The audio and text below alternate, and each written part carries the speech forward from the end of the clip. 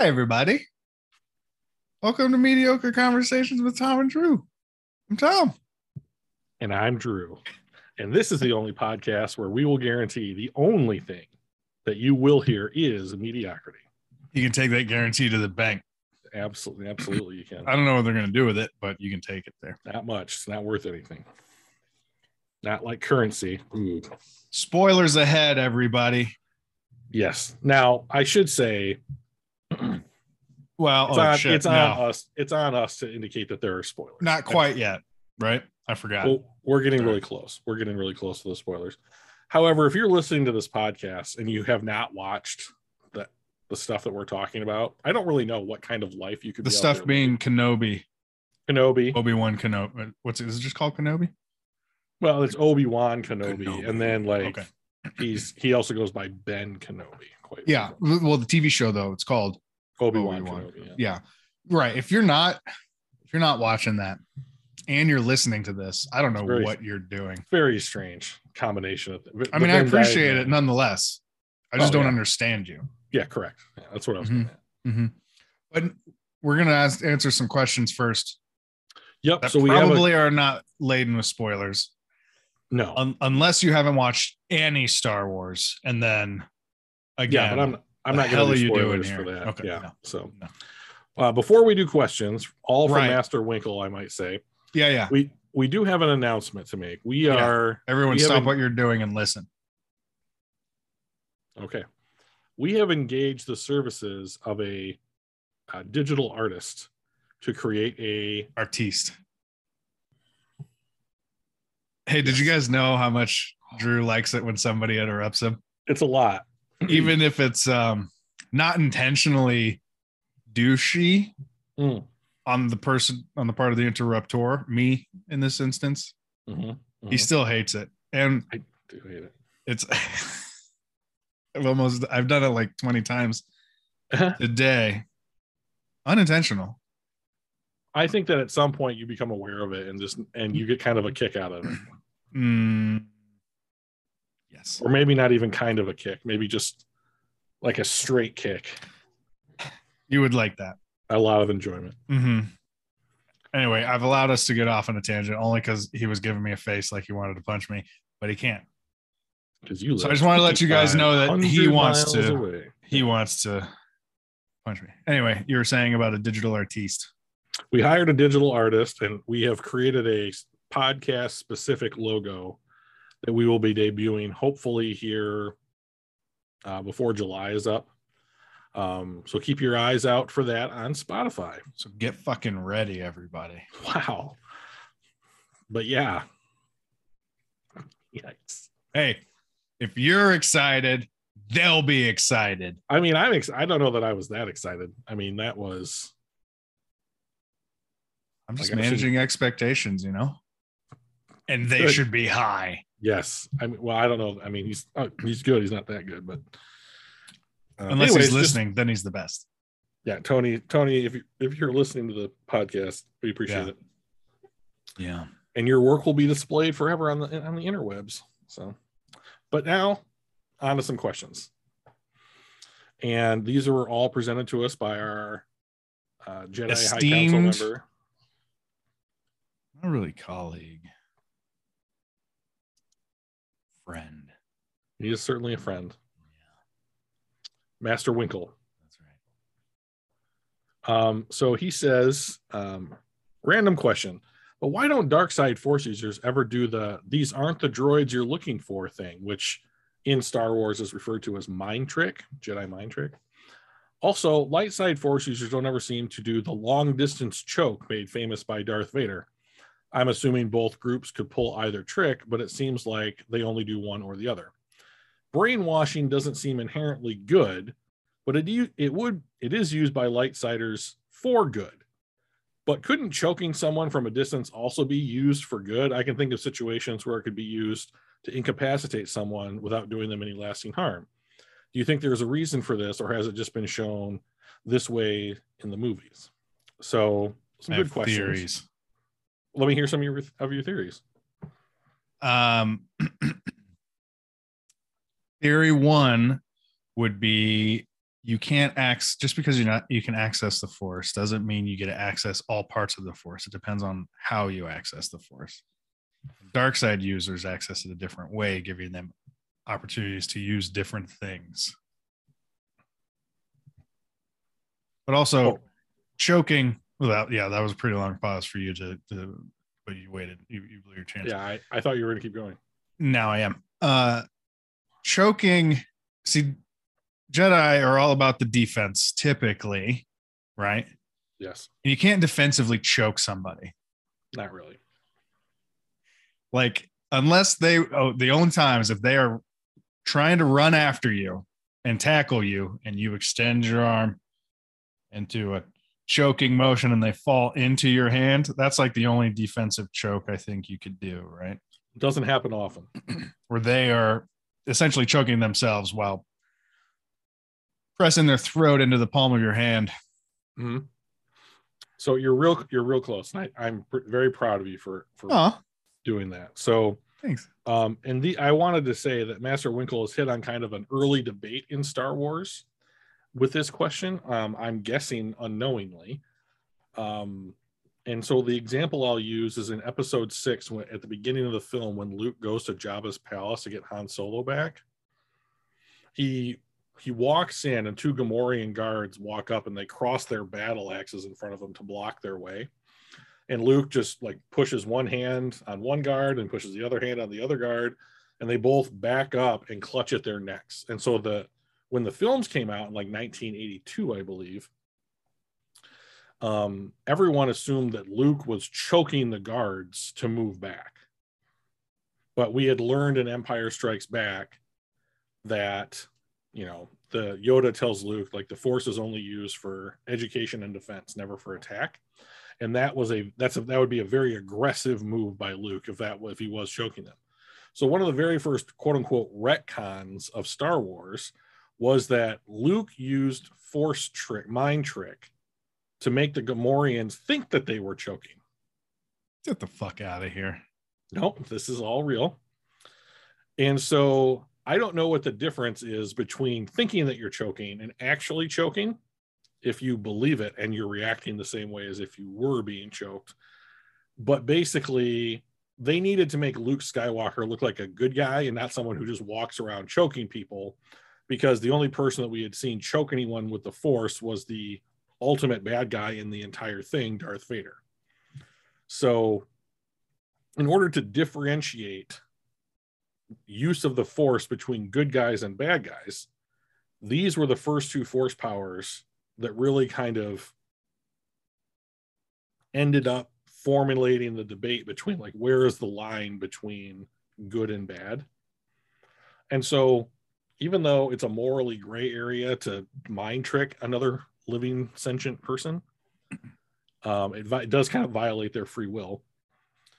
It's not causing them physical harm, and that's the key difference. So you were right, like, Jedi won't use the Force to directly harm someone, but the Sith will. And the reason why you don't see Sith like tricking people or like, these aren't the droids you're looking for, is that they typically like adhere to more forceful ways of persuasion. And I think that's more about how they're written than like how they would be in real life. But Jedi, only weak-minded people can be mind tricked too, right? Right. And there are some, which makes it slightly worse. Well, right? So there are some species, whether they're weak-minded or not, and they're almost all like gangster or criminal-esque species, like the Toydarian that owned Anakin, Watto, and like the Hutts, who are jerks, and like a bunch of the different like races that traditionally serve the Hutts kind of have this kind of innate special trait where they can't be mind tricked or what have you. But yeah, I mean, to answer your question, if you're tricking the weak-minded, I mean, is that a good thing? The only argument I really have for it is if it avoids conflict where someone's life could be on the line. I think that you would err on the side of that as opposed to just going straight to the fight. type of a thing. But yeah, that's why it's a gray area. It's not like the council, the Jedi Council basically said, we don't really approve of this practice, but I guess it was kind of understood that it was going to happen. You know, like Qui-Gon uses it all the time. Couldn't they? But I guess my question is, could they do it? Yes. So both groups, like we've talked about before, like if you knew one force power and I knew a different force power, and then we met at a conference, yeah, I could probably tell you my method for accessing how I'm using the force, and you could do likewise. You know, and then whether or not you're calling upon the light side of the force or the dark side of the force, it's all about like your intention in the moment, right? Like we've seen in Kenobi numerous examples of when Kenobi could have called upon the dark side of the force to help him out in like kind of a strenuous situation, right? Yeah. He doesn't choose to do it. Could he have? Yeah, he could have. I don't know that it's innately something like you've heard of visualization, right? Like picture yourself being successful, or like imagine like put on your vision board. Yeah, or something like, or like, envision yourself jumping higher or something to that effect. And then people like jump like 2 inches higher or whatever it is. That kind of thing. Like in one of the Force books, or one of the books about the old EU canon, Han Solo's daughter Jaina saw someone who was being choked through the Force, and she in her mind's eye, she envisioned it as a chain that was wrapped around that person's throat, and in order to break that, she visualized the chain being broken apart, and then through the Force kind of like made that a reality. Disrupted that link. Yeah, and that worked, so I think that visualizing is a big part of how you take your intent when you call upon the Force to make something a reality. And so in this case, if you wanted to choke somebody, you would call upon the dark side of the Force to harm that person. Jedi could do that. They choose not to. And like from the other point of view, they could choose to trick people. The Sith could, or the Inquisitors could. And I would say that like there's probably more situations that are applicable to like tricking someone than just like barreling through them and intimidating them or something. It's not really their style, though. Yeah, exactly. Right. So I mean, if you're part God and you're evil, your first 5 instincts are not going to be to reason with the person you're talking to. Right. Master Winkle does have a couple other questions we should touch on real quick. He has a question about interspecies relationships. So he says, in Star Trek, there are many interspecies relationships that result in very interesting plot lines, but they don't venture down that path often in Star Wars. What kind of interspecies ships, in quotation marks, are you looking forward to? And which ones, if any, did this fucking casual miss from the canon so far? If some of you remember in our earlier podcast, I referred to people who aren't as invested as I am in Star Wars as fucking casuals. Yeah. And Master Winkle has really adopted that moniker. Yeah. Yeah. So he's right. And it's a good example because Star Trek has many examples of like interspecies sexuality. And I think that's largely to show that society has moved to a point where like appearance and that kind of thing doesn't matter as much as it's about like who you are and being attracted to that person. Star Wars doesn't do this because romance and sexuality play such a small role in most of the storylines. And when you do have a storyline revolving around love, it's basically about that. Like someone has fallen in love with, for legitimate reasons, another character. And most of the time, those were, especially in the films, human to human relationships, like Padme and Anakin, Ben Solo and Rey. Those are, Leia and Han, those kinds of things. even though I'm pretty sure Chewie had a shot. So, because she got pretty mad at Han a couple of times. So, I think that has more to do with the fact that the actors that are playing those characters are human, especially back in the 70s and 90s. So, but like, I do think that's changing. So, like in Rebels, the two of the main characters, Harrison Dula and Kanan Jarrus, were not of the same species. She was a Twi'lek, or Twi'lek as I call them. Yeah. And he's a human, and they were in a romantic relationship together.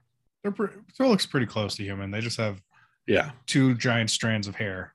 Yes, off the back of their head. Yep. Yeah. But Twi'leks are kind of the galaxy's sex alien, if you were. Like, they're typically the species that is, if Star Wars, when Star Wars does sexualize somebody, mostly women, it's typically Twi'leks that end up in like not a lot of clothing. Yeah. So like, this is the species that was dancing in front of Jabba that he drops down into the Rancor pit. And like in the Book of Boba Fett, this was the saloon that gets blown up, was run by a Twi'lek hostess, and she had two very brightly colored Twi'lek attaches or something who were in great shape and not wearing a bunch of clothing, right? Yeah. So when Star Wars wants to sexualize somebody or like get you to notice their physical appearance, that's typically how they do it. It doesn't factor into a lot. It's usually just like a quick, oh, look at that. Yeah. I will say, though, if I am rooting for any kind of relationship in Star Wars, the one that I will say that I, for no good reason, very much want to happen, what I think would probably end up in the Ahsoka TV show is if they find Ezra Bridger, who was the young kid in Rebels, who is now about Luke's age, Sabine Wren, who was the female artist Mandalorian in that show. Yeah. She is a little bit older than he was, 5 years, same kind of Padme Anakin style relationship. He was clearly interested. Yeah, it did for everybody. But he was clearly interested in her, and I never felt that was reciprocated. Yeah. But as he grew up throughout the show and went from being like a kid to a young man, yeah, I do think that they became more equals as he became like learned about more, took on more responsibility, a lot of hormones probably. Yeah. And if they meet up in Ahsoka, I would be rooting for them to be in a romantic relationship where they were in love, because there's no more Jedi Order. He was taken into his Jedi training very late, around 14 or 15 years old. Mm-hmm. And I'm curious to see what Luke's iteration of the Jedi Order and like rules would have been. Like, I just don't know that it matters nearly as much at this point. So, well, and I think also like spatially, there's a lot of different methods, I think, of procreation that are very specific to that species itself, right? Probably. Like Mandalorian, when he catches the blue guy in the very first episode. Oh yeah. Horatio Sands. Yeah, Horatio Sands. He like mentions something that kind of lets you know that his body works differently. It's like, I'm molting. Than ours does. Yeah. He had the frog thing that Grogu kept cannibalizing and everyone was just so fond of. Right. So I think that there might be part of it. Not to say that procreation is the only part of a relationship. Right. But I mean, that might factor in some of these things, Yeah. She's carrying around a globe or a giant backpack of eggs that he needs to, that's more than one man can handle, I think. Yeah. For responsibility. Yeah, for sure. So let's continue on here. He's got two more questions. He says, a lot of the plot of Star Wars revolves around balancing the Force. So let's do a what if. He says, I know you hate this, but go with me. And I do hate him. So if Anakin actually died at the end of episode 3, so like, Obi-Wan cuts him in pieces around outside the lake of fire, and then him lighting on fire kills him. Or he just ends it. Yeah, or he just walks down and just lopped his head off, man. Pokes him a little bit in the forehead with the lightsaber. How would it be much? No, it would not have to be much. How would the dark side have corrected that? Darth Maul was dead, which is true in the films, but not the rest of the canon, which he didn't know, so I'm not holding it against him. Would Palpatine have chosen someone else? Would he have just waited in the wings for Kylo Ren to emerge? What type of time scale are we looking at here? If he can't die, would Palpatine simply have waited until someone who meets his specific qualifications emerged, or would he have pressed the issue? So that's a good question. Yeah. So let's say Anakin's dead. Bye. Technically, Darth Maul is alive, but he's years away from becoming a threat at all again to the larger galaxy. Technically he's out there. Okay. So Palpatine had multiple on retainer at one time, right? Like, I would imagine that if he wasn't actively having a backup for Vader, that he knew of somebody that he could, in case. I think he has tabs on anything or anyone that he could use or exploit or gain or benefit from. Yeah. It was just a matter of putting attention or focusing on any of them. So let's assume Anakin's dead. Then, and everything else plays out the same. Like the Empire still happens, all that, right? You gotta hear Palpatine's in control. He certainly gets somebody to run the day-to-day like Vader was doing for the Empire. And then I think that what he probably ends up doing is finishing his work on like making sure that he's achieved immortality. And then I think that he would have one of two things. He could have easily have done what Master Winkle suggests, which is wait for another powerful Force user like Kylo Ren to emerge in the Force. Or he could have tried to replicate what Darth Plagueis did by simply getting the midichlorians to create life. And then trying to basically Anakin Skywalker 2.0. Yeah, because he knew that Anakin was just a bunch of midichlorians, right? Yes. Yeah. So as soon as he learned that was possible, I'm surprised he didn't do it while Vader was with him. The only thing that gives me any kind of pause on like why Palpatine wouldn't move forward with a plan like that is that I think Vader getting cut into little pieces was probably the best thing for Sidious that could have happened. Like he puts Vader in the suit, which like is an everyday reminder that Sidious saved his life. Mm-hmm. And that he's kind of reliant upon Sidious for whatever it is that he currently has. And like, even though they do a little bit like in video games and maybe some comics about how Vader's going to take on Palpatine and like throw him down and assume the mantle of Darth Lord of the Sith, like a lot of what we see in the films and in the TV shows is Darth Vader being unreproachable in his loyalty to Darth Sidious.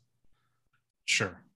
So assuming that the movies are the highest form of canon, my take on Vader is that he's really never going to push the envelope on what, a challenging Darth Sidious. So like Sidious has the best version of Anakin Skywalker, but he also has a version of Anakin Skywalker that he's so thoroughly manipulated psychologically that the dude literally doesn't entertain the option of going up against him. And that's pretty handy. Yeah. He had so many projects going that I assume that he like had some kind of dream journal where he would wake up at 2:30 in the morning and like, oh dude, we need a spherical space station that can blow up planets the size of a moon. Okay, I'm gonna get Moff whatever on this. And then like, oh, need to figure out a way to imbue Force energy into clones of myself so I can make Snoke someday or whatever, Right. Like, there's all these things. So some interesting questions that Mr. Winkle has come up with. His last one is, and I think I want your take on this one more than mine. especially Tom. He says, your description of the Inquisitors makes me think of the Joker. He is a mainstay in all things Batman, but his standalone movie painted him in a very sympathetic light. He's clearly not a good guy in that film, but it makes the viewer understand what made the Joker. Are there any origin stories in the Star Wars universe that would do the same thing for any of the bad guys other than Anakin? So I throw this question to you in the first part. Do you feel that The Dark Knight made Joker in any way a sympathetic character? Not The Dark Knight, but the movie The Joker. Okay. The Joaquin Phoenix one, which is probably the one that he's referring to here. That very easily could be. And yeah, that, I mean, it explained maybe why he was the way he was and who he was, right?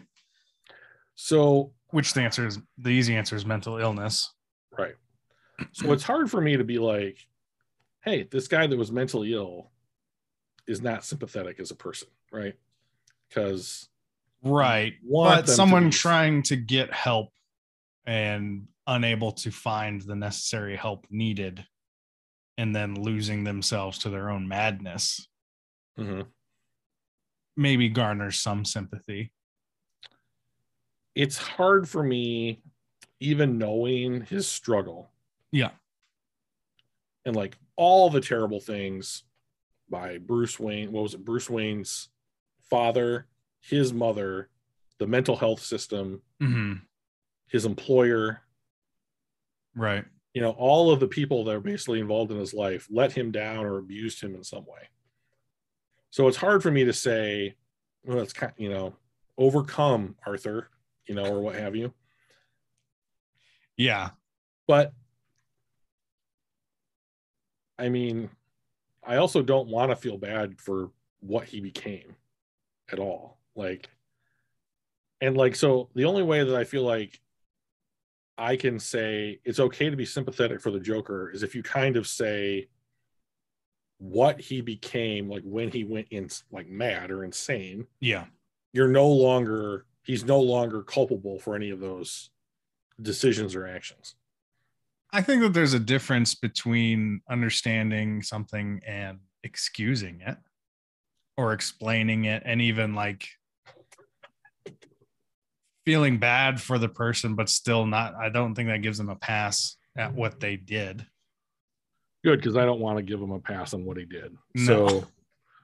So, do I wish that any of those things had happened to him? Nope. No. Do I want him to be caught and punished and kept away from society? Absolutely, I do. Well, I mean, it's sort of like when you hear stories of like actual mass murderers growing up, and like, you know, there are specific markers, that we've determined that make you a little more likely to be like a severe head trauma before the age of 10 or 12 or something like that. And like you hear these stories from these people and like, oh yeah, there was no way they were going to be anything but a violent murderer. Yeah, that sucks for them. It's never like, okay, well, you tried the best, I guess. You know, if you ever looked into Charles Manson's history, you'd been like, this dude never had a shot. No. So many of them didn't, right? And especially back then when it was just like mental health, you've got demons in your blood, you know? Right. We'll leech you and then you'll be fine. Right. I will say though that in that film, The Joker, at the end when he stands up on the car and he like puts his index fingers in the corner of his mouth and like makes himself smile. Yeah. And it's with his own blood. Yeah. That is still kind of hauntingly one of the best scenes I've ever seen in movies. Yeah, that movie definitely made an impression. I never want to see it again. I've never felt the urge to watch it a second time. No. I heard they're making another one. But it was great. Oh, good. Something else I'll see once. Now, I will say before I answer the last part of his question that and I don't expect anybody except people who enjoy comic books to know this, but like in Batman canon, there are 3 different Jokers. Mm-hmm. So there's like the laughing clown, the criminal, and like the mastermind or something like that. And they are effectively 3 different people who terrorize Batman and the Bat family one at a time. Right. And it's very odd, like the way that they've started telling the story, but it's a really good story. So it's called The Origin of the Three Jokers. I think Scott Snyder wrote it, who's kind of a famous Batman comic writer. He knows his way around a comic. Yeah. And I've really liked his stuff that he's done. So I wonder if DC is between, so we've had 3 different people play Joker, well, 4 technically, right? But like we've had 3 different people play Joker recently. Heath Ledger, Jared Leto, and then, what's his name? What is the guy's name? Joaquin Phoenix? Joaquin Phoenix. I can never remember that guy's name. And I'm wondering if they are supposed to be different versions of this canonical idea of the Joker. Oh, sure. Or if they're like in different realities or whatever. So, but anyways, that was a very interesting question. And are there any bad guys whose like origin stories make them sympathetic characters? I thought about this at work today because I didn't want to work. And there's only one that I can really come up with quickly off the top of my head. And that's a character named Asajj Ventress. And she was a Night Sister. So like, where Darth Maul grew up. Anyway, she grew up on the same planet as Darth Maul. And on that planet, it's called Dathomir. Halloween? Oh, okay. Very close. So men were subservient to women. It's a matriarchy. Okay. And so she was born into the ruling class of this planet called the Night Sisters. And they were kind of like a dark side cult. Yeah. And he is what's known as a Night Brother, and someone that they just use to, like, they're gophers and they build things for the Night Sisters, but they're lower secondhand citizens. And the Night Sisters gave her away to a traitor or somebody for some reason. I don't know why. And then she was found by a Jedi Knight, and she had Force potential, and she was then trained as a Jedi until she was about 12. And then like pirates ended up killing her Jedi Knight master, and then she killed the pirates and then fell to the dark side, took over the planet that she was on as she kind of grew up a little bit, and then sought out Count Dooku to become his apprentice during the Clone Wars. And then she and Kenobi and Anakin kind of have these like back and forth fights all throughout the Clone Wars. And then at the end of that television show, she has kind of not really stopped being a bad guy, but is a lot closer to becoming a good guy again. So she has this kind of yo-yo relationship with the light and the dark side of the Force. And I think that her circumstances are kind of like what we're talking about here, where it's just like, it would have been miraculous if she had made it out in one piece. Yeah. So that's Asajj Ventress is about the only character I think that I can readily identify. I'm excited to start getting unknown quantity character stories. Because right now we're just filling in gaps. We know the end, we know the beginning. But it'd be nice to get something, and and then you could do something where you're like, oh look, this is a good guy. No, they were a good guy, right? Like in the Anakin story, you're like, hey, he's so nice. I know where this is going. Right. But like, I like being surprised about stuff like that. I'm wondering if the Andor television show will introduce characters that would fit that description. Yeah. I think we have one. I think we have a possible one now. Oh. We'll discuss in a minute. Huh. Well, with that wonderful segue, let's start talking about the season finale, possibly series spoiler alert of Obi-Wan Kenobi. Spoiler alerts. Spoilers ahead. So I was referring to Reva. I feel like that could be an interesting story of somebody who we don't know, but like, and the thing is that you forget is that there's a bunch of planets. I know we use one right now, but there's a ton of them, and there's a ton of things happening on these planets, right? So like, there are people we don't even know about on worlds we don't even know about that could have interesting stories arcs that could be bad. There could be Force users, you know. Mm-hmm. So do something with that, Disney. Any hoozle, what'd you think about this episode? Well, I thought it was great, and they really packed a lot of stuff into it. So it's almost an hour long. Almost. Yeah. Yeah. And where do you want to start with this one? Was there a character or like a situation that you wanted to touch on? No, I mean, obviously there's when Obi-Wan decides he wants to wake the fuck up, but like that one's an obvious one to talk about. Well, let's talk about that one. So we start off the episode, they're still on the ship. The Star Destroyer is chasing them and yet somehow cannot destroy that ship. I don't know why it takes. I don't know. I personally, I don't know why you're chasing down a small ship. You're a giant fucking destroyer, right? And then it takes the big man to be like, hey, let's use all the guns. Okay. You know? And there were extra guns. And then like so much more firepower goes on. It's just like, oh, we could have been doing this the whole time, guys. I don't know why we're just letting it zip around. It reminded me of the Family Guy parody where it was like episode 4 when C-3PO and R2-D2 get on the escape pods with the Death Star plans. Yeah. And then they're like, hold on, it just misfired. Like, you don't have to blow that up, you know? And it's like, are we paying by the laser? Like, why are we not doing this? And it's just like, is it a problem to fire all of the weapons that are pointed in that direction? Yeah. And then, so there was an interesting interchange or exchange on the escape boat, right? Where he's like, Obi-Wan's like, I have to go. And they're like, no, you want to go. Mm-hmm. You want to go fight this person, which I thought was interesting, where he's just like, yeah. But it makes sense too, right, guys? Yeah. I mean, that's true. Right. There was another couple little things on that ship that I wanted to kind of touch on briefly. So Obi-Wan is going to go off and face Vader alone to distract Vader and let everyone else get away, right? And so what's going to happen to Leia? She's 10, you know? So he asks Haja, to a known grifter, right, to take care of her and get her home.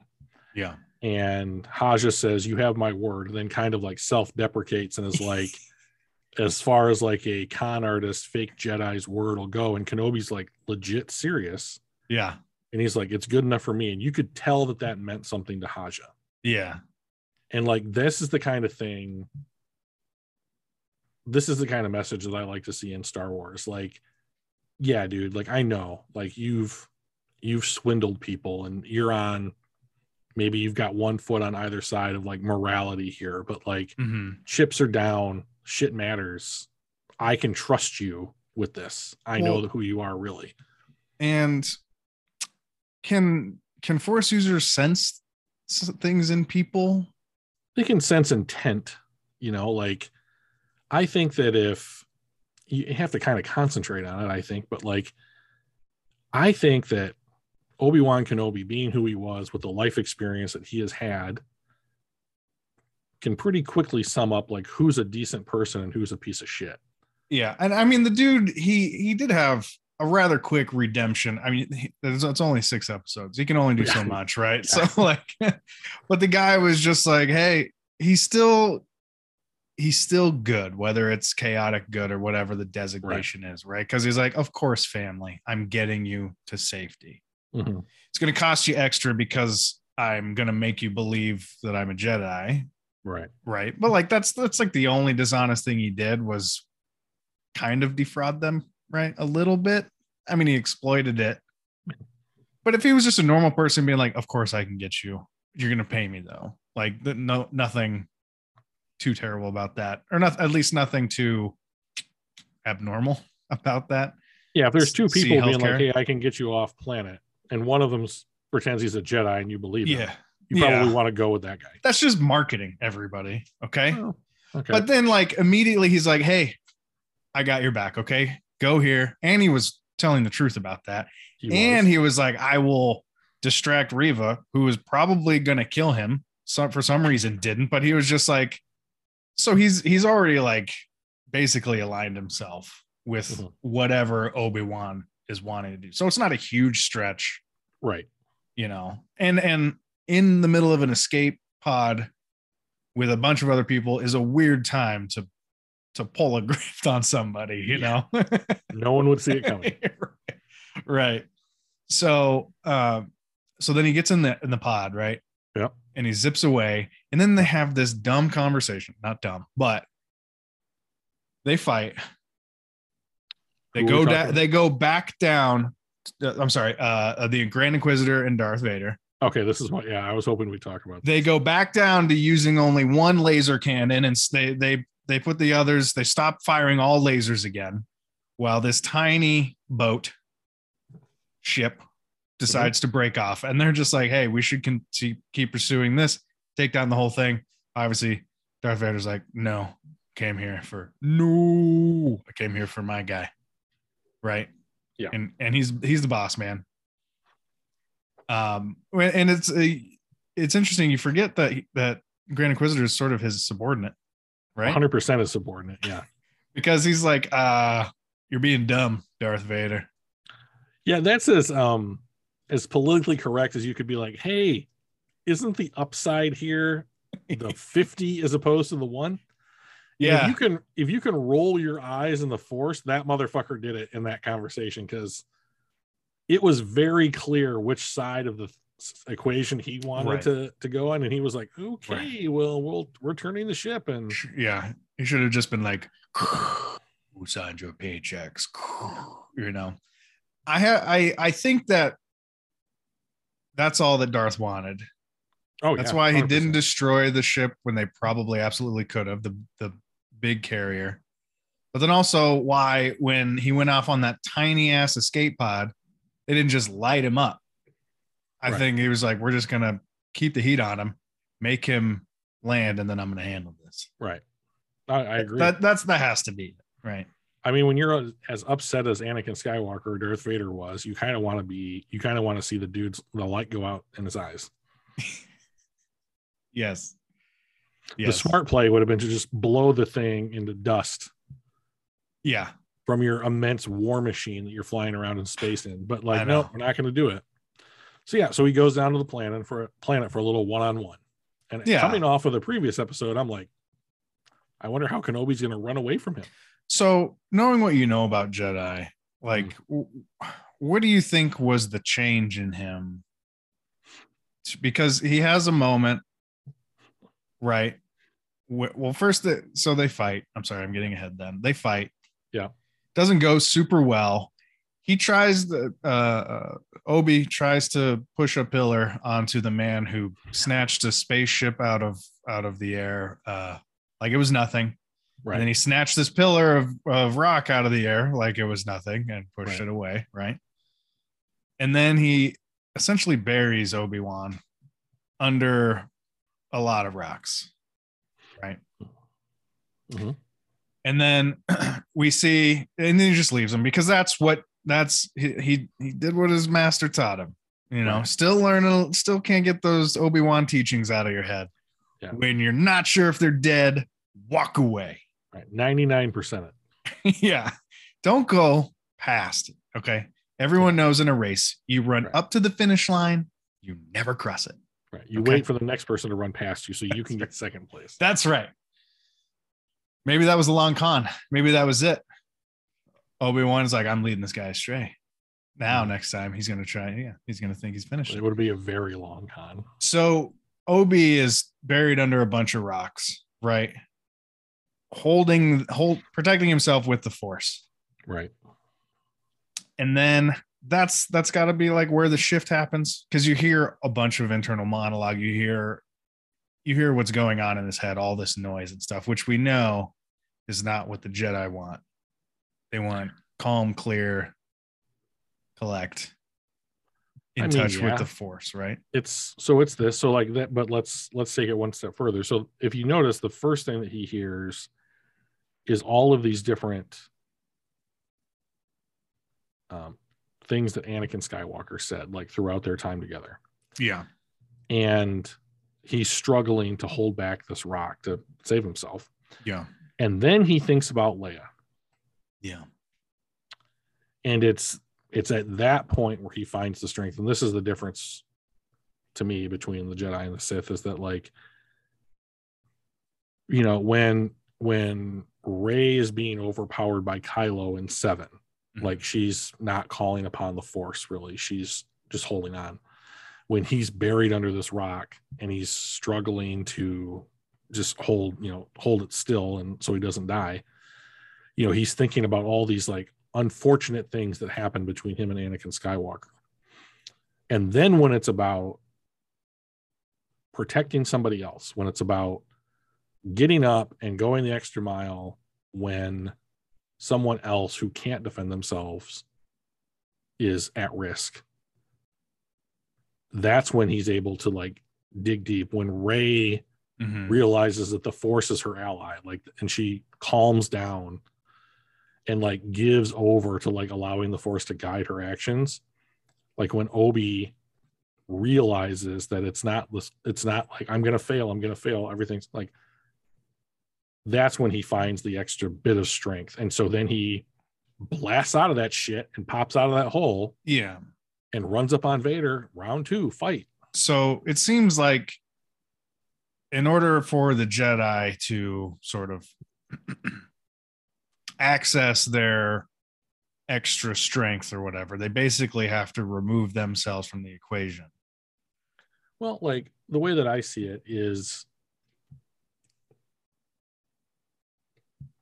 they need to, like, you could, in that situation that he was in, I mean, I would have probably panicked, right? Like, sure.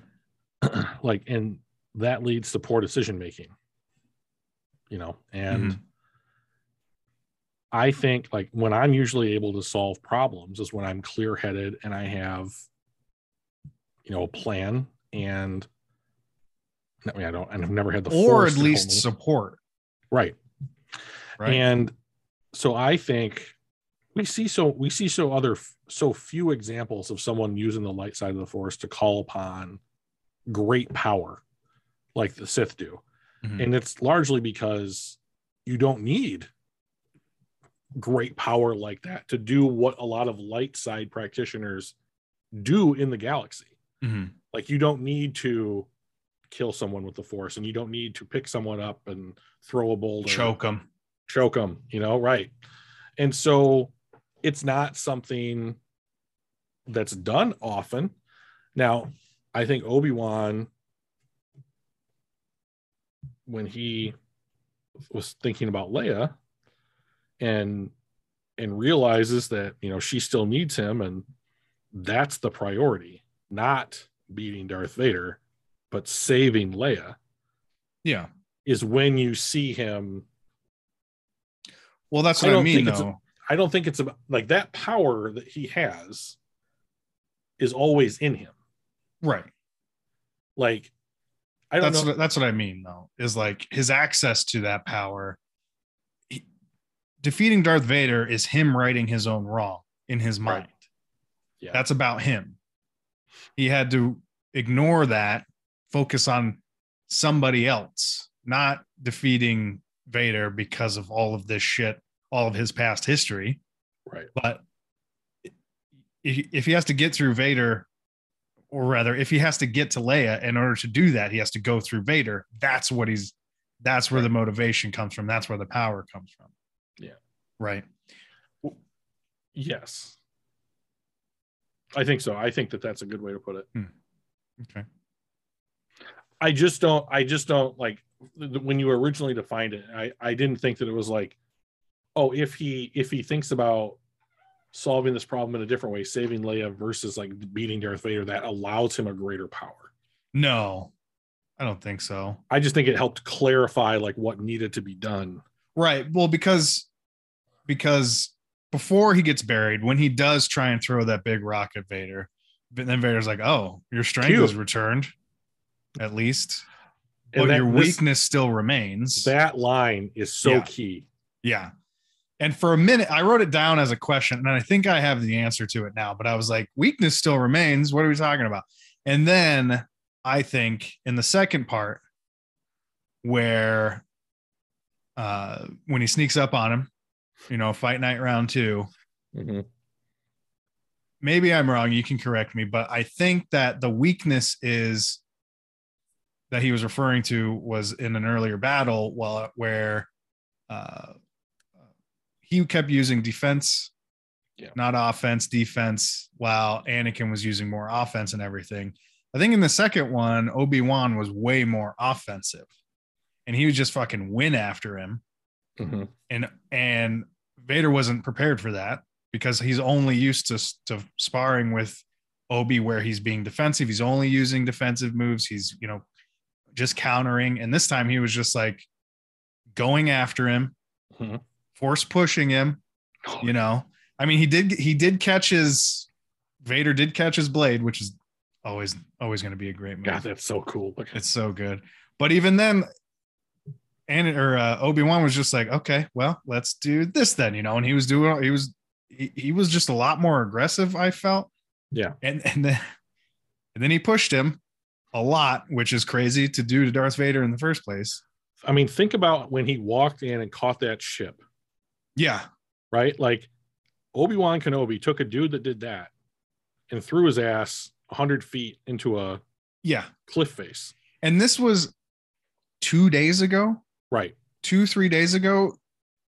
Darth Vader picked his ass up, removed his lightsaber from him, and then drug him face first through fire. Yeah, right? So he's come a long way since then. So I think, and maybe you have a different interpretation, but I think the weakness was just his defensive nature. And this time he went offensive, caught him off guard, and Darth Vader didn't know how to handle that. So I think that you've hit a bullseye with your interpretation of this. I would only want to add one other thing. Please. And that is,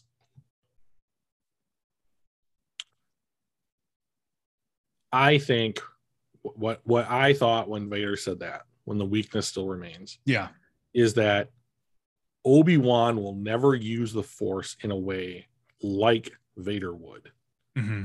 And so if you and I are struggling in a life and death confrontation, Tom. Yeah. Against each other or with each other? Against one another. Oh, so you're trying to kill me.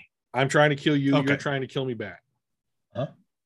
Or let's say we're each trying to win the fight, but you're willing to kill me. Oh, sure. Who do you think has the advantage there? Me. Right. And that's Vader's point. Yeah. So I'm gonna take this back. I'm gonna take a quick tangent here back to the first Iraq War. Okay. As one does when they're talking about Star Wars, right? So here's why I want to do this, because that was in the early 90s, and I was about 10 or 12 years old when that was going on. And 60 Minutes interviewed a Muslim. I think that he was involved. I mean, it was so long ago now, but I think that he was part of a terror network and had quote unquote turned state's witness or whatever for America. And they had him and his family here. And then 60 Minutes interviewed the guy. And so we were in Iraq, and we were, liberating Kuwait and then toppling Saddam Hussein's government. Yeah. And so the interviewer asked him a question like, do you think America has a chance to win this war? And the guy goes, no. And the interviewer is like, well, what do you mean? We have tanks and planes and you guys don't have anything. And he was like, well, that's not the war that matters. Mm-hmm. The war that matters is that the people who are espousing this point of view, and what he meant was Muslim fanaticism that we've been fighting for 30 years almost. Yeah. The reason that they're likely to win is because, and then he said, I'm willing to have my son die for Allah, and you're not willing. Most of your people are not willing to die for your country. Sure. And that's why we'll win in the long run. Yeah. And I thought, oh shit, that kind of sums it up, right? It makes a lot of sense. His kid is playing on the ground next to him with blocks. Yeah, he's referring to like his child, his right. toddler child. And I'm like, he's willing to let life that he brought into the world die for this cause. And and like, if you can't match that, right, how are you supposed to win? And so like, we see that to a different degree, play out in this episode, because Obi-Wan finds a way to do that. Like, here, Vader's willing to go to any length. We know that about Darth Vader. We've talked about that 1,000 times. Yeah. He's willing to go to any length to make sure that he accomplishes his task or does what his master tells him, or to win. And so we see Obi-Wan sneak up behind him. They fight a little bit. Obi throws him into a cliff, and then picks up all the shards of the boulders that he was buried in. Yeah. He picked up like a 30-foot by 30-foot square area of rocks. Yeah. Up off the ground just by lifting his arms. It's an absolute crazy display. I was yelling at my I got up out of my chair. Yeah. Yeah. And this is really close. This is really close to being like hurting someone with the Force directly. Yeah. We're towing the line here. He then proceeds to hurl all of them at Vader machine gun style for like a straight minute. Yeah. And like, the only way, I mean, like, I don't care if you're like 7.5 feet tall and you're in like a suit of armor or whatever. Like, if you put your arm up against a rock the size of your torso flying at you at high speed, your arm gonna break. Right. So like, Vader in that scene is literally holding off Obi-Wan with everything that he's got, and he's still taking ridiculous damage. Yeah. And it's only after that has happened and he's been rattled, Obi goes after like the little control panel on his suit that apparently you have outside your suit to regulate your breathing. You know about air conditioners, bruh? I guess. I mean, the Empire's never. I mean, we talked about the geometrical nature of the Empire and their displays, like, and they were like, "No, Death Star, you don't need this trench. Right. Your suit, we're gonna have your breathing regulator on your tummy." Is this cool? Guy that's in charge of everyone that I know and love. Yeah, that's fine. If you got the one suit, don't spend that 9th hour working on this. Well, and if you'll remember the circuitry, we're just going to plug that into your skin. It's like a battery pack. Yeah. But we're just going to stab it right into you. Yeah. Yeah. And he just goes to town on that shit. He breaks that shit apart. Like, beats the shit out of it with the butt of his saber, though. Yeah. If he would have just turned that around one time, we'd be done. Right. And then he does this epic, like, fucking chops him right. He does this like there was this great fight on the old WEC promotion, and I can't remember who it was, but the dude like jumps off of the cage and kicks his opponent in the face. And it reminded me of that because Obi-Wan like parkours it, and then totally swings at Vader's skull. So that's a Superman punch, right? Yeah. and then chops off a good chunk of his helmet. Now this scene, oh man, harkens back to an episode in Rebels called Twilight of the Apprentice. Okay. And so that episode, Maul, Ahsoka, Kanan Jarrus, and Ezra Bridger all go to Malachor 5 in search of a Sith temple. Vader shows up. He and Ahsoka fight for the first time, and that's when Ahsoka realizes who Darth Vader is.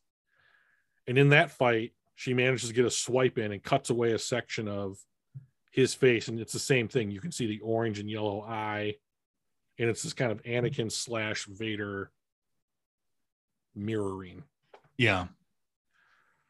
And we have that here, and it's just extremely well done. My favorite part about it was how they blended his voice, where it went between Hayden Christensen's and James Earl Jones's voice. It was so good. That scream at the end too. Yeah.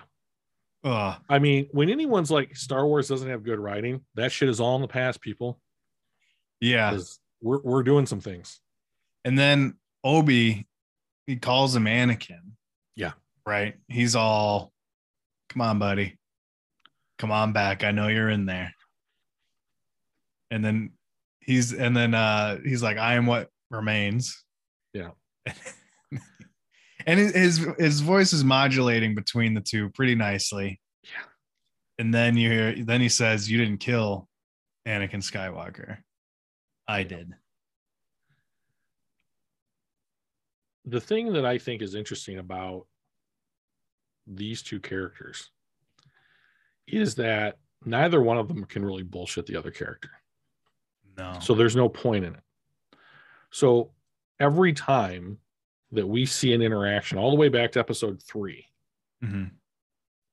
where like, you were the chosen one, you were my brother, Anakin, all this kind of stuff, like that's raw. Yeah. And now it's kind of Anakin's turn to own up to this stuff. And like, this is why like Darth Vader should never be considered stupid or unaware. Yeah. Or something, because it would be very easy for Anakin Skywalker to simply blame Obi-Wan Kenobi for every problem that befell him. Well, he does initially, right? In the towards the beginning of their encounter in this last episode, he says, "You made me." Yes, but what I have always intuited about that line is that Obi-Wan is the reason why Darth Vader killed Anakin Skywalker. So Anakin Skywalker fought Obi-Wan Kenobi at the end of episode 3 and lost. And then once he's saved by Sidious and put into the suit, that's really when Darth Vader becomes Darth Vader, right? Like earlier in episode 3, before he goes to the temple and then to Mustafar, he pledges himself to Sidious, and he's like, "Henceforth, you shall be known as Darth Vader." And he gets up and they have a conversation about how they're going to destroy the Jedi Order and all these kids. And then he goes and does it. But it's not until he's put into the suit that like his self-identity really changes. Yeah. That's what he meant. I have a theory about it too. I love your theories. Well, you don't like a lot of them, but we'll see. Trying to be supportive here.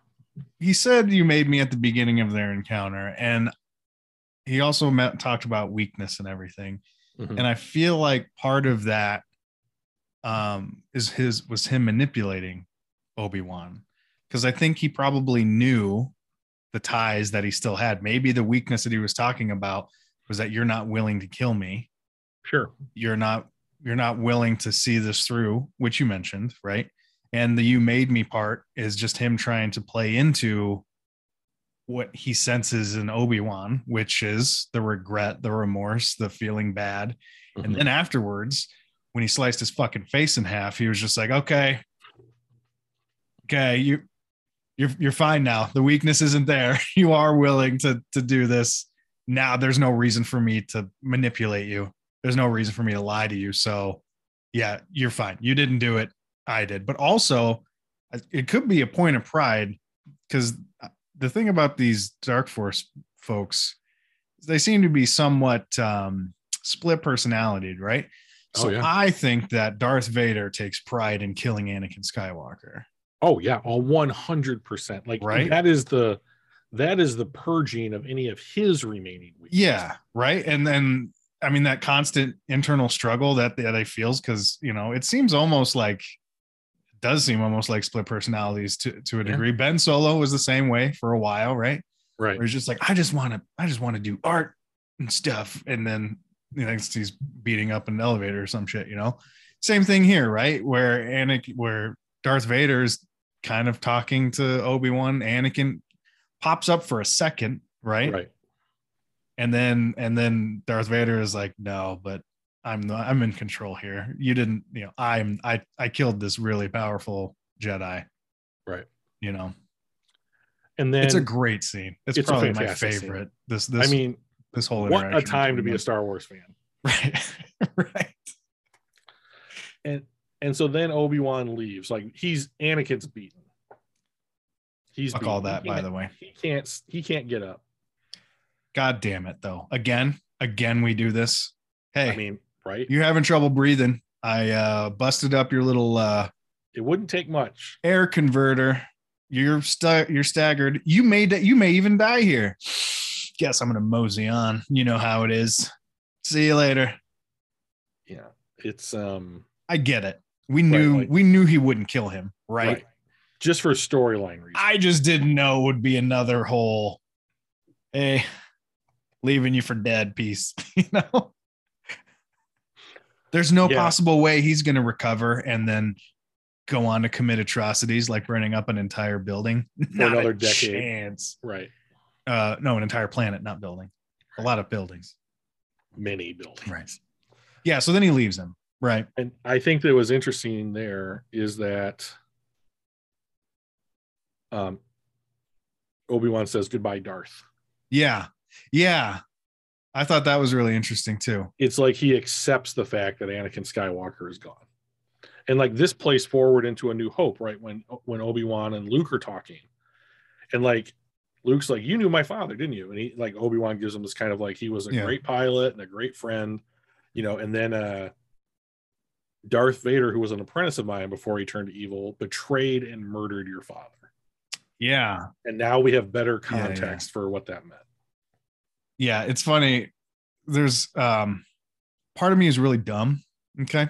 Sure. So when these things like this happen, I'm just like, oh my God, that fits so well into the other movie. And I get really excited for half a second. And I'm just like, oh, they knew what they were doing the whole time. Right. You can still be excited about it. It's really good. But I'm just like, wow, how'd they? Oh, right. No. Sometimes I think it's harder to fill in a blank than it is to write a new sentence. At least do it well. There was an interesting thing. Could mean nothing. I just picked up on it. After he buries him, after Darth Vader buries Obi-Wan, he calls him master. Right. It's a and then walks away, right? Yeah. It felt very mockingly, right? It's 100% mocking. Yeah. And then when he's talking to Sidious, then he says master to him as well. And it in a slightly different tone, right? Like a genuine one. Like a genuine, right? But yeah, I don't know. To me, I picked up on all that stuff too. I just didn't know if like it kind of felt like if he still like respected Obi-Wan, or if it was, I mean, I don't think his allegiance was waning at all. Correct. Right. But when he said it to Darth Sidious, it just felt like more affirming, obviously genuine, but more like, no, you are my real master sort of thing. I think that he fervently believes that. Yeah. Like that is as Darth Vader is loyal and subservient to Darth Sidious to the same degree by which Darth Vader killed Anakin Skywalker. He simps real hard. Yeah. Yeah. He like, I'm so unhappy that the next generation from mine, or the third generation after mine, came up with the term simping. But like, if it is super accurate in this case. Right. So I think that was an interesting little thing to like show Darth's attitude now, right? So we saw Darth Sidious at the end of episode 9, 40 years in the future, right? Or whatever it is. But like, we haven't seen Vader and Sidious interact together since the original trilogy. Right. And chronologically. And so like, if you notice, and I think that you did, like the first thing that Sidious does after Vader's like, hey, we're going to catch him. We got all the probes out. We're doing stuff. We're going to smash through whatever barrier it takes in order to find him. And he's like, oh, are your thoughts and feelings on this matter clear? Like he immediately undermines him. Yeah. Because he knows he failed. And so he takes this opportunity to not only undermine Vader, but to reapply his focus back on serving Sidious. Yeah. He does this every fucking conversation his whole life. That's what it definitely felt like to me when he said master. It was a refocus. Yeah. When he called him. That's a good way to put that. If you noticed, you know, like, and the viewers out there, if you notice, like after Sidious asked him that question, it's like, oh, Kenobi doesn't matter anymore. Yeah. You know, it's like Instantly, because he was just like, changed. Everything that I am about is Obi-Wan until he's dead. And then 2 sentences from Sidious, and you're just like, Obi, what? Oh, you don't want me to continue to do this? Well, I'm done. Well, yeah. What would you like then? Yeah. Would you like those eggs poached? Like, because that's what he's doing. I mean, yeah, that's so interesting. If Sidious wanted him to keep going, he'd be like, well, what's the next step or whatever? What are you going to do now? And like, or however he would have phrased it. And he was like, I'm not sure your feelings are clear on this. Like finding your old master, like old master. Yeah. Like who's really in charge of you? Because it feels like this dude's got all your attention. I'm not super jelly, to use another age appropriate term. Is jelly age appropriate? Is that still not for me? Totes jelly. Yeah. Because I'm simping hard. So like, but like that's all it took. I mean, like, think of all the things that Darth Vader has done. Just don't you love me, Darth? Don't you love me? That's basically it. Like, if you could, that's manipulation 101, man. Like textbook an abusive relationship. Yeah. It's the one between Sidious and Darth Vader, and Darth Vader is so like reminds me so much of like the wife that is beaten. Oh yeah, continuously for sure. Kind of character that like at one point it's just like, if I don't leave, I'm going to die. Like, or if I don't kill Sidious, he's going to kill my kid. Like this is the threshold moment where you have to make a decision. You can't self-delude anymore. Yeah. So that doesn't come for another 8 years, right? Yeah, correct. Yeah. So I mean, there's some simping to be done. So I feel like they did a pretty good job of in this episode of like keeping Reva's thing going. Mm-hmm. It wasn't as crazy, but and the action of Obi and Darth. But I do think that Reva's story is pretty interesting, and we talked about it last week about how we wanted to end, and this was basically it. I mean, they didn't fight, which is fine because somebody would have probably had to have died if that were the case. So they kept her alive, right? And then she goes after Luke, but then she sees herself laying there. Yeah, very long take a scene of her going back and forth to seeing herself and Luke. Like, we get it. We didn't need 5 minutes of it. Anyway. And she can't do it. Right. So my question for you regarding that is, we talked yesterday or last week about how she was absolutely corrupt with the dark side. Well, I think that she had been corrupted. Okay. But this is her moment. Like, saving Luke from Sidious was Vader's. So, and this gets summed up real nicely after she brings Luke back to the farm. Yeah. And Kenobi and Reva have this conversation. And like Reva's whole story is basically she still lives in this moment where her friends get killed. Right. Her whole that's where she's been getting all of her dark side power from. Correct. Sure. Like it's the singular defining moment in her life. Yeah. Like that was the most. I mean, her life has been at risk since that time. But this is the threshold traumatic event where she lives basically. So it reminded me of this. So I've talked about Star Trek once or twice on here. Today even. And the first episode of Star Trek Deep Space Nine, we get some backstory on our main protagonist, and his wife was knocked unconscious and killed during an attack on their starship. Mm-hmm. And he can't get her out. He can't get her. He can't rescue her. He can't get her out. He can't save her. He can't get her body for posterity to say goodbye. And so he meets this race of aliens in the future during the present day in the episode.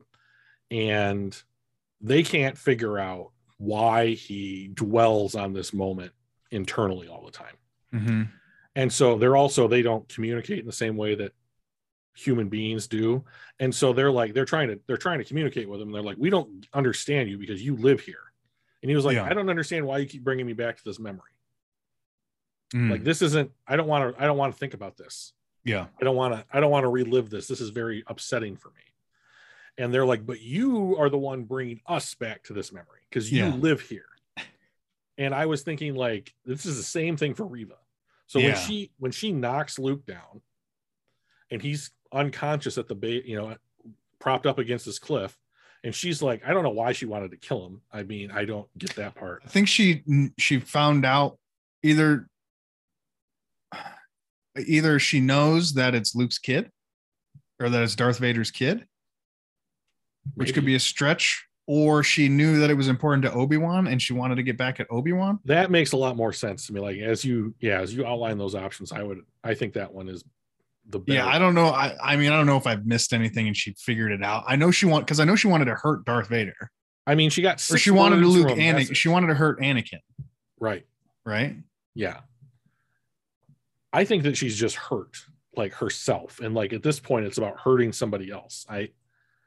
But she must have assumed or known that device, that communication device, was Obi-Wan's. Yes, I would agree with that. And so then I think she just thought, oh, this is something that he wanted. Probably. But that still doesn't make sense. They worked together to try and kill Darth. So, I mean, right. So this is why I think, I just talked about how good the writing was. There were definitely some flaws. Yeah. And like Reva's motivations to go to Tatooine to try and kill Luke Skywalker, to me, are not outlined very clearly. Right, because I don't know what the whole message is that she picks up. All I know is Owen. Yeah, Owen, Tatooine, the boy.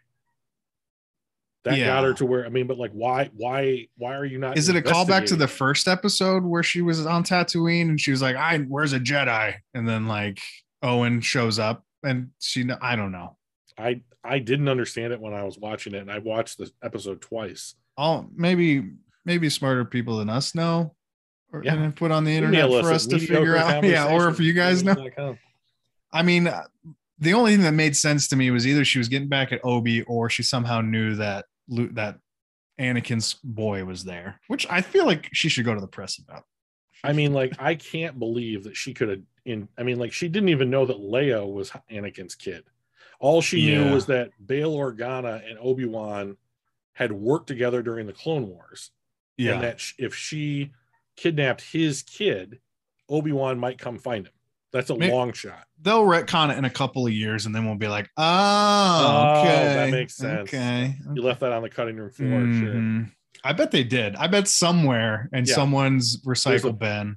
A pivotal scene that they edited out. Yeah. Makes a lot of sense. But she has this conversation with Obi-Wan. Yeah. It's a good one. Yeah, it was a great one. And so she says, like, have I become him? Yeah.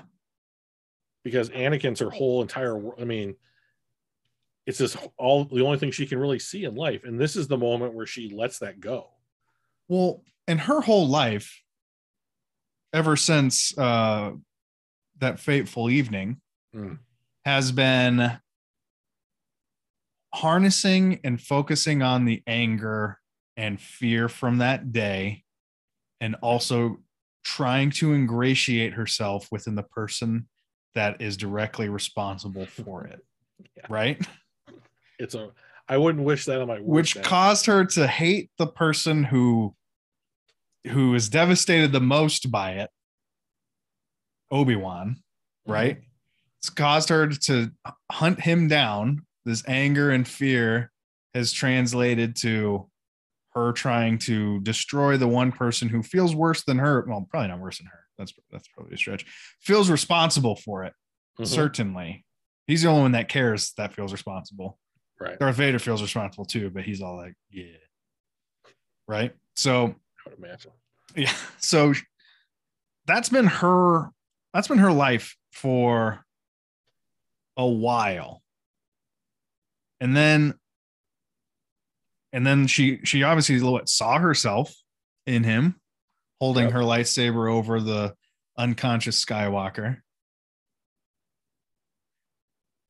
So yeah, of course she's going to be worried about that. But yeah, Obi-Wan makes an interesting point, or he, he has an interesting insight, which is this is your moment to decide. Yeah, you chose not to be. Right. You chose not to be him. Like you had an opportunity to emulate everything that he did literally, and you couldn't do it. You chose not to do it. Yeah. And now because of that, you get to choose who you're going to be moving forward. Like the hold he had over you was gone.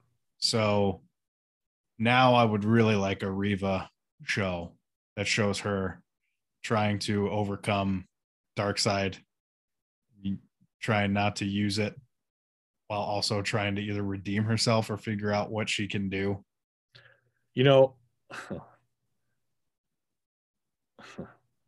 That you could do a show, especially if you wanted to talk about addiction. Yeah, that's yeah. And I would love to see Reva and Asajj Ventress team up. Oh, sure. Because their storylines are so similar. And Ventress is further along in hers, where it would be kind of interesting to see two, let's call them recovering Darkseid Force users, help each other not be that anymore. Right. I think that could be pretty interesting. I think the character of Reva's a fantastic one. Mm-hmm. And I thought she brought something that a lot of actors don't bring to Star Wars, which was some real emotional depth. Yeah. Like, she felt anguished to me throughout the entire show. You gotta be, right? That's Darkseid 101. I mean, so like I don't get the same feeling from, like, say, the fifth brother than I did from her. That's like, true. He definitely felt like, I'm angry because angry. And she was like, trauma is what made me. He's more upset in like a Neanderthal kind of way than exactly. Yeah. Well, I mean, I can see why a lot of Darkseid users are pretty one-dimensional, because they're just like, I want power. Okay. Right. What is my motivate? Power is my motivation. That's it. This person says I can't, me no have power. Me want power. Me kill person, get power. Okay. Get more power. And she was like, I watched my most looked up to Jedi murder all of my friends and the people that have been entrusted, that my care has been entrusted into.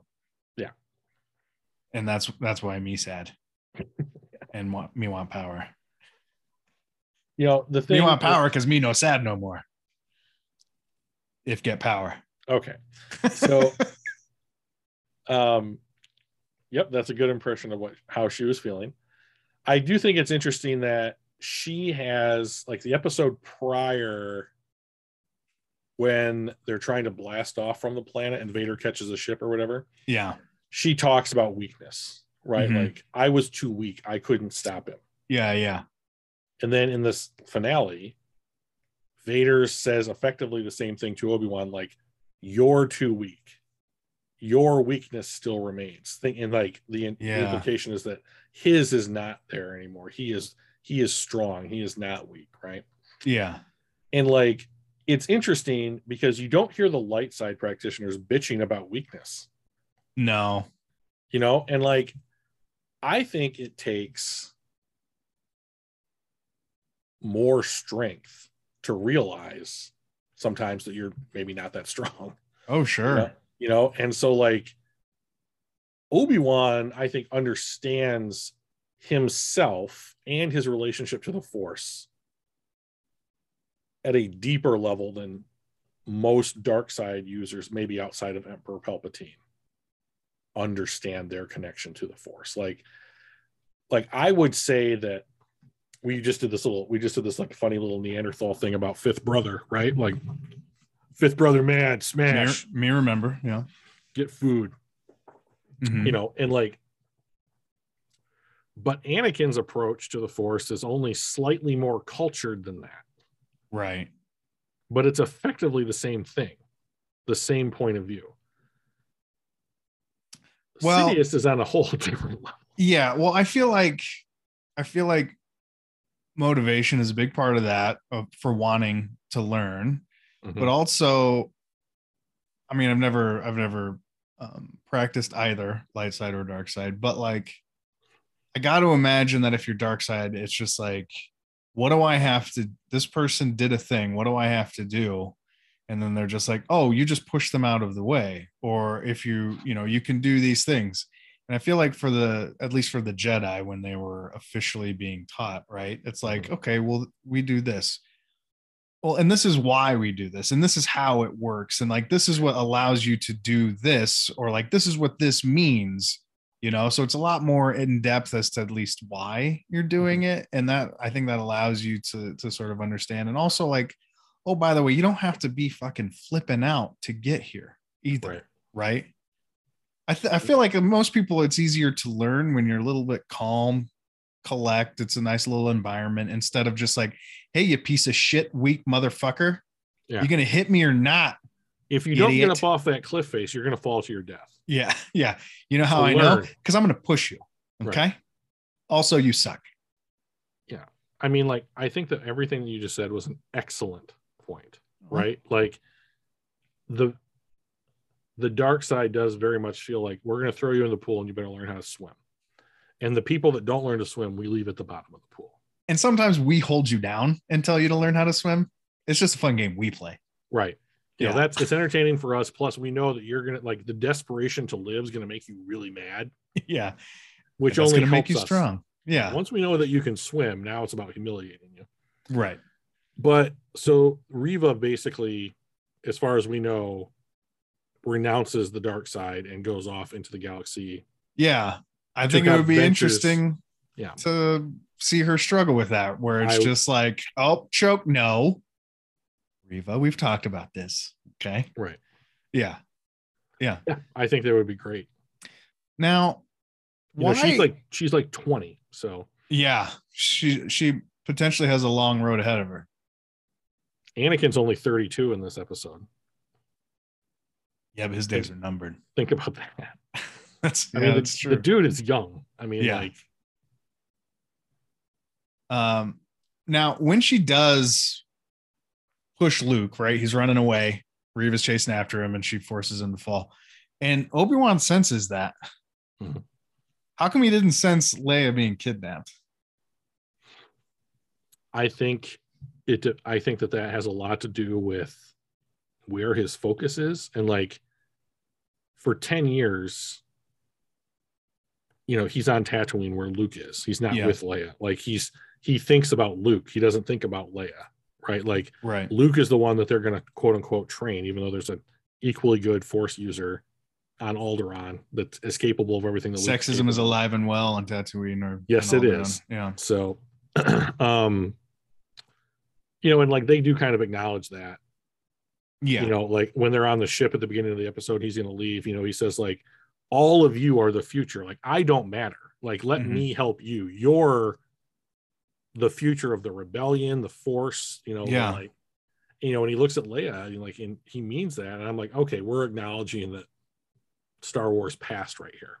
Yeah. Like, let's retcon this to be better, a little bit more inclusive, right? All right. Which is good. Baby steps. And but like, he wasn't allowed to hang out or see Luke. He wasn't able to drop off his little bag of garbage every now and again. He got in trouble for that, remember? So like, I feel like maybe is our Jedi or Force users, are they the toy that he bought him is a little bag of garbage? Did he just drop off trash for him to put together and stuff? I feel like that's what he did. I know it was for a purpose, but his space garbage. Like, do they become more in tune with the Force on their home planets? I mean, I know like Darth gets his power from his death spot and like, points of significance of, dread and hopelessness for them. Is it the same thing? Like, if you set up shop, you're kind of going to access Tatooine Force a little bit easier than you will Cincinnati Force. So I would say no. So about the only thing Okay. thing that I think that would make a difference in there, Yeah, is if so the force is concentrated in greater abundance where there is quote unquote like an abundance of life. okay. So like when Yoda goes to Dagobah, like that we see it as a swamp, right? But there's like shit flying around and there's a bunch of stuff growing and there's like the things in the water. There is an abundance of life on that planet. Now, it just so happens that it's steeped in the dark side of the force, which cancels Yoda out. Yeah, so that he can hide there, and so decision. like, right. And so would it be easier to tap into the force when it's around you in a greater concentration? I think yes. Do in that sense, like a geographic location, I would agree with you about a geographic location.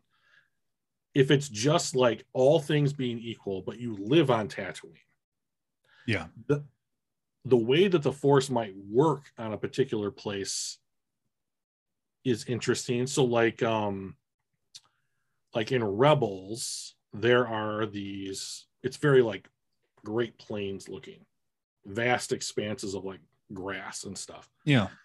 Outside of the cities. And there are these little animals called Lolth cats. And like they live there, and so Ezra Bridger has like a connection to these animals, and like that is something specific to that place where the force can create this interaction between these two living things, and so like in that sense, I think that the environment of a particular planet would like, and if you couldn't travel between planets, like, and you were force sensitive, you would grow up your whole force practicing life and you would only know it in the context of what it was like to use the force on that particular planet.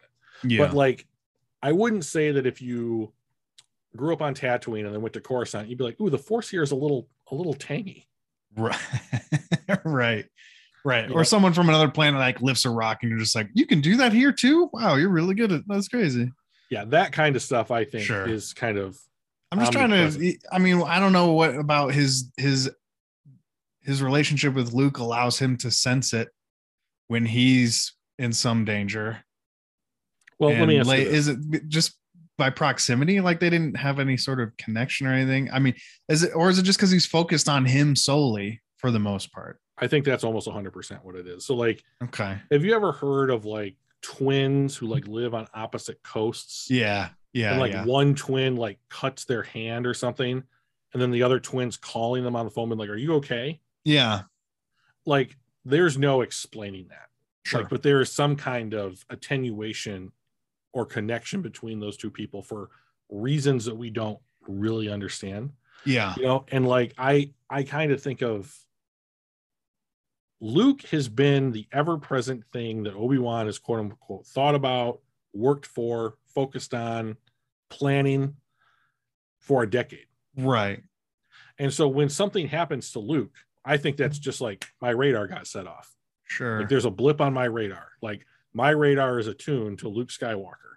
So then there's then a thing with the Force then, which is if you think about something with intention so much, it's sort of like the Force Ghost thing. You can learn to do it just by thinking about it and forming a relationship through the Force with it. Like Darth Vectivus was able to make himself a Force spirit, not a Force ghost, but a phantom, I think, or whatever they call it, just because he had thought about and studied and spent time using the Force to gain information or just like be a part of around that thing.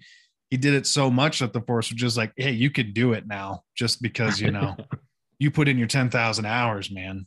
Right. So it's basic. I mean, I guess that makes sense, but that's just another interesting way that the Force works then, where it's just the more time you spend intentionally focusing on something through the Force, the more accessible it is to you in the future, which is probably why the light side works as the light side does and the dark side works as it does as well. And also then probably why you keep saying how infectious or corruptible the dark side is, because the more time you spend with it, the easier it is for you to access it, the easier it is, the harder it is to not access it. And so it just becomes a part of you and a part of who you are within the Force. Right. So like in football, there's this idea that the left tackle is the most important offensive lineman because he's protecting the blind side of the quarterback, right? I've been saying that for years. Yes. I know that you have. And like, I think that people are starting to listen. Yeah. This is soccer, right? What we call soccer is what you're talking about. Football. That's correct. Yeah. But also in American football, this holds true as well. Oh. And so like for the Lions, they drafted a kid 2 years ago named Penei Sewell who played left tackle in college, but they already had a left tackle. And so they played this rookie at right tackle. And it didn't go smoothly at the beginning because he had to kind of like relearn how to do all the same things like a mirror image of it. Right. You don't kick out with your left foot, you kick out with your right foot. Like you have to lead with this hand and not this other hand. And like all the things that he'd been taught most of his life had to be kind of reversed. And so like when someone decides to practice, like I would imagine this is kind of true for Riva right now, which is that like if I'm going to stop using the dark side, but keep using the force. Yeah. I have to like, I don't want to say learn to walk again, but like, how am I going to do these kinds of things without doing them in the way that I'm accustomed to doing them for the most of my practicing life, right? Yeah. So it's definitely, if somebody has like a certain trauma or have certain events that trigger things out of them, you have to identify those things. And then you have to be like, okay, no, when somebody does something like this and I feel scared or I want to react angrily, no, that's just because of this other traumatic event that was similar, but that's not this. That's different. I need to react differently to this because I'm not in danger right now. So I'll give you a different example. Okay. But I think that you're right. When I was a teenager and like in my early 20s, I was just upset about everything. Like the sun came up and I was pissed off about it, right? Sure. And when you like in my formative years, I got used to dealing with virtually every scenario from a point of being angry about it. Yeah. And then eventually you grow up and you mature a little bit and you learn that like, hey, no one wants to spend time with you if you're upset all the time. You're kind of a dick, And so if you want people, like I had to, in my mid-20s, try and figure out how to interact in the world from a different standpoint than just being upset at it. Yeah. And that's been one of the things that I would think that I've put probably the most work in my life is trying to be like, let's not be upset at this. Maybe we should be calm or like clear-headed or forgiving or understanding or empathetic about this thing in front of you. Just do it in a way that's not angry. Yeah. Right. So like, but I spent, let me just check 15 years working on that. Yeah. How's it going? It's going better. I'm getting better at it. You know, like it's a lifelong pursuit. I'll never be done. Sure. So, but like now imagine I had to do that shit all cold turkey and compact 15 years of perspective change into like a singular moment. Yeah. Feels a lot more difficult, right? Like, so like when we're talking about Anakin turning on Sidious, Reva turning away and not killing Luke. Yeah. This is how I formulate it. You're taking decades, maybe years, certainly, of personal growth, and you're condensing it down into a singular heartbeat or eye blink. Yeah. And then moving forward from that point with a different perspective. Yeah. That you then have to practice. And you have to now learn how to do everything over again and not do the thing you're used to doing. Exactly. Yeah. Exactly. So like the way that I think about it, and I'm for our listener, I am doing a visual representation for Tom that I don't know that I'm going to be able to translate. But imagine that you have the Force and all things are possible in the Force. But now how you approach that is focus, practice, willpower, education, and intent. And now it's like Reva has this opportunity to approach the Force in a completely different manner. And it's not that she can't do most of what she was trained to do, like all that parkour stuff that we thought was so cool. Yeah. She could probably still do that without tapping into the dark side of the Force. But like forcing herself into someone else's mind to get information, you know, sneaking up on somebody or like corrupting them or like allowing her anger and passion to fuel her connection to the Force. That's going to be the challenge. Yeah. That's where her someone saying no to her and her being like, well, let's discuss this. You're telling me I don't have the resources of an interstellar galactic empire to call upon now? Yeah. Big diff, everybody. Right. Yeah. So, I think it'll be an interesting thing if they expand on it. There's a couple other things I wanted to touch on just briefly here. Like, I really want to touch on Leia because she's like my favorite character in this entire thing. Yeah. And so she gets back to Alderaan. She's safe and sound. And like the first episode, we saw her kind of like playing hooky to get out of her responsibilities as like this princess of Alderaan. Right. Well, now we see her, no attendants helping her. Laying out all her clothes. She's got the braids, you know, that's dope. And she's buckling up all of her shirt and her boots and all that kind of stuff. And she's got the gloves. Putting all her stuff on, yeah. Holster. And Obi-Wan had given her Padme Amidala's old holster. Yeah. That's a 1 in a billion chance that he found that. But like didn't know that was that. Yeah. And so I thought that was cute when she was like, there's no gun in it. And he was like, I'm not going to give you a gun, Leia. You're 10. You know? Yeah. But like, you're not always going to be 10, you know? And yeah, she wears that now, you know, and like, she's ready to go. Like she's taking this seriously because this experience has changed her. And like, she goes out and meets her parents, you know, and she says, I'm going to want to make some changes about how we do some of this stuff. If I'm going to do this, the fucking 10-year-old is like, okay, listen, guys, I have ideas. Okay. If I'm going to do this, if you want me on your team, you're going to have to play along. Okay. And her dad, who I just love the way that he is a father to her. Yeah. Yeah. He's like, let's figure it out together. Yeah. And I was just like, dude, Jimmy Smits, you are immaculate in your profession. And so Obi-Wan comes back. Lola, the droid, had hitched a ride with him when he went off to confront Vader. She's back with Leia, tucks into the holster. And I just started to cry. Yeah. Like, tears streaming down my face when they have their goodbye. Oh, yeah. And he's like, you are forthright and discerning. Well, yeah. And passionate. And like outlines these traits from both of her parents. Yeah. But then he's like, I can't tell you anymore. And she's like, that's okay. Yeah. I'm just like, Jesus Christ. And she accepts that. I mean, like when she said that, yeah, I thought to myself, this is a real sign of her maturity because she realizes like one of the like sub themes of this whole show has been like, she's been adopted. Well, they both have, right? And like, well, she was adopted, right? But and Owen's his uncle. Owen's Luke's uncle, right? But even Owen is like, he's my own. Correct. Yeah. I mean, this is a great point.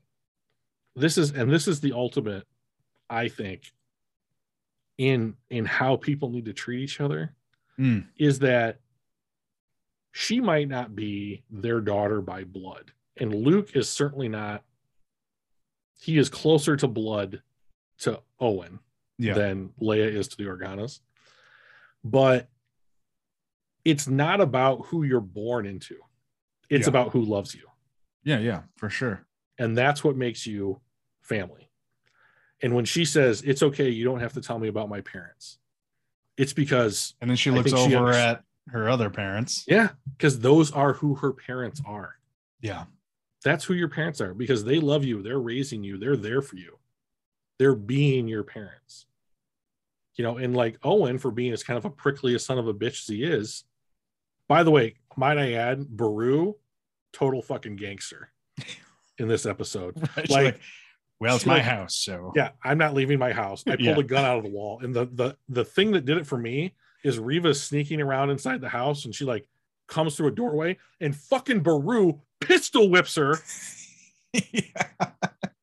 And I was like, oh shit. Yeah. Like, I had no idea you had this in you, moisture farmer. Like the image I have of you is serving blue milk and your corpse burning outside your house when the Imperial stormtroopers are done with you. But like, Jesus Christ. Dude. Yeah. She's ready to like, that's like, to me would be like, I'm going to go punch this bear in the face real quick. I'll be right back. Right. She's like, this is a horrible idea. Like, why would you do this? And she's like, oh, I totally did it. You guys get it on camera? Yeah. So I was super impressed with Baru and Owen basically standing up to what amounts to a demigod, even an injured demigod. Like, they're holding their own. Yeah. For 8 minutes. As long as they could. Yeah, as long as they could. They gave Luke a chance, right? Luke almost got away.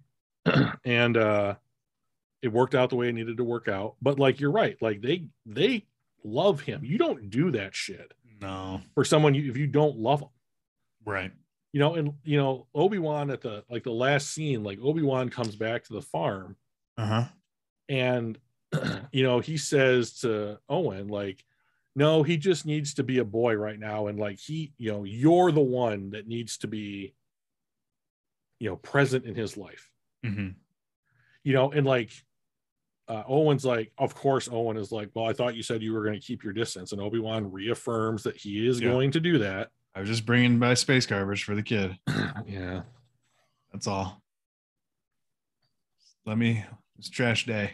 You son of a bitch. Right. And then he says the line. Yeah. And then Owen has just a momentary thaw. Yeah. And he's like, Ben, do you want to meet him? Yeah. And all it is Obi-Wan giving him a toy and saying his Obi-Wan line, hello there. Yeah. You know, and which is so good. Oh, it was great. It was just fantastic. Yeah. And then he packs up his cave, right, which you hated because it looked terrible. Yeah. When he said that, he goes off into the desert, and who's there? But Qui-Gon Jinn. The old Qui-Gon.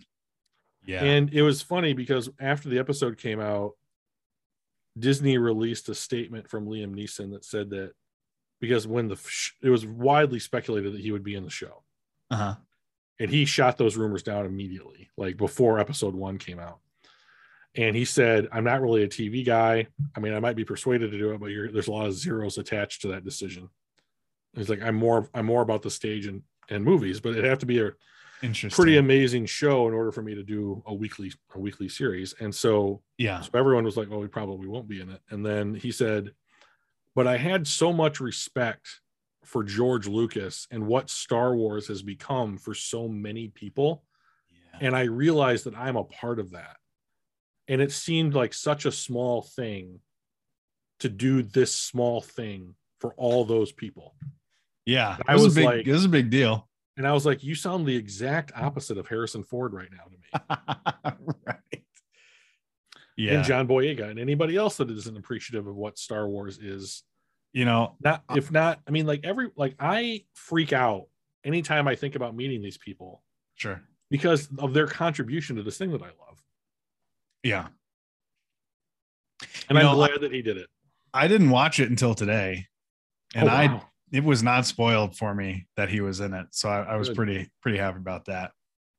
Good. But yeah, I thought that was great. It was just a quick couple of lines, but it's pretty crazy because it's just like, oh, good. You made it. I've been waiting. You finally got here. Yeah. You finally got here. Yeah. I know what's going on, but like, I've just been waiting for you to get here. Not over there. And I thought it was interesting. Like the last thing that we hear in the show is that Obi-Wan and Qui-Gon start heading off toward the horizon. Yeah. And Qui-Gon says, we've got a ways to go. Yeah. Yeah. And this is the quintessential idea of all Star Wars stories is that we are seeing a snapshot in time for all of it. Yeah. Because life and everything else, the Force and like civilization and these people were just getting brief, momentary glimpses into what goes on in their lives, right? Yeah. And it'll never stop. Right. You know? So, or at least I hope it doesn't, because that's a monumental change in what life looks like, right? Yeah. But it's an amazing show. It was a great series. I'm excited to watch it again. Yeah. I thought everyone did great. We'll probably talk about it some more probably in a couple weeks. Yep. So we will be off next week for the 4th of July. So no episode, but should we tease them? Yeah. Let's do it. Go ahead. There's going to be a return. Ooh. Master. Who? Savage. Oh. If there's one thing we know about Master Savage, which we're super happy about, because we get a lot of listeners when he's on. Yeah, the ratings go, let's say, through the roof when Master Savage is on. So we expect a big. We don't know why. We're just really happy about it, and we should probably have him on a lot more than we do, considering the popularity. Yeah, if we were just like rating whores, I mean, we would want. Right. We would certainly want Master Savage to be a more integral, frequent member of the show. Yeah, but we're not that. And so we're willing to have him come on at his own pace. Yeah. If it's one thing you can get on, we don't care what you want. Okay. It's about us. This is our podcast, right? Yeah. But we do really appreciate you listening. If you do have questions, comments, concerns, criticisms, hit us up. mediocreconversations@gmail.com. If you want your questions read like Master Winkles was on the podcast today, real simple formula for getting that done. Yeah. You just ask it. Right. And then we'll do it. Pretty much. Hey, thanks everybody. May the force be with you.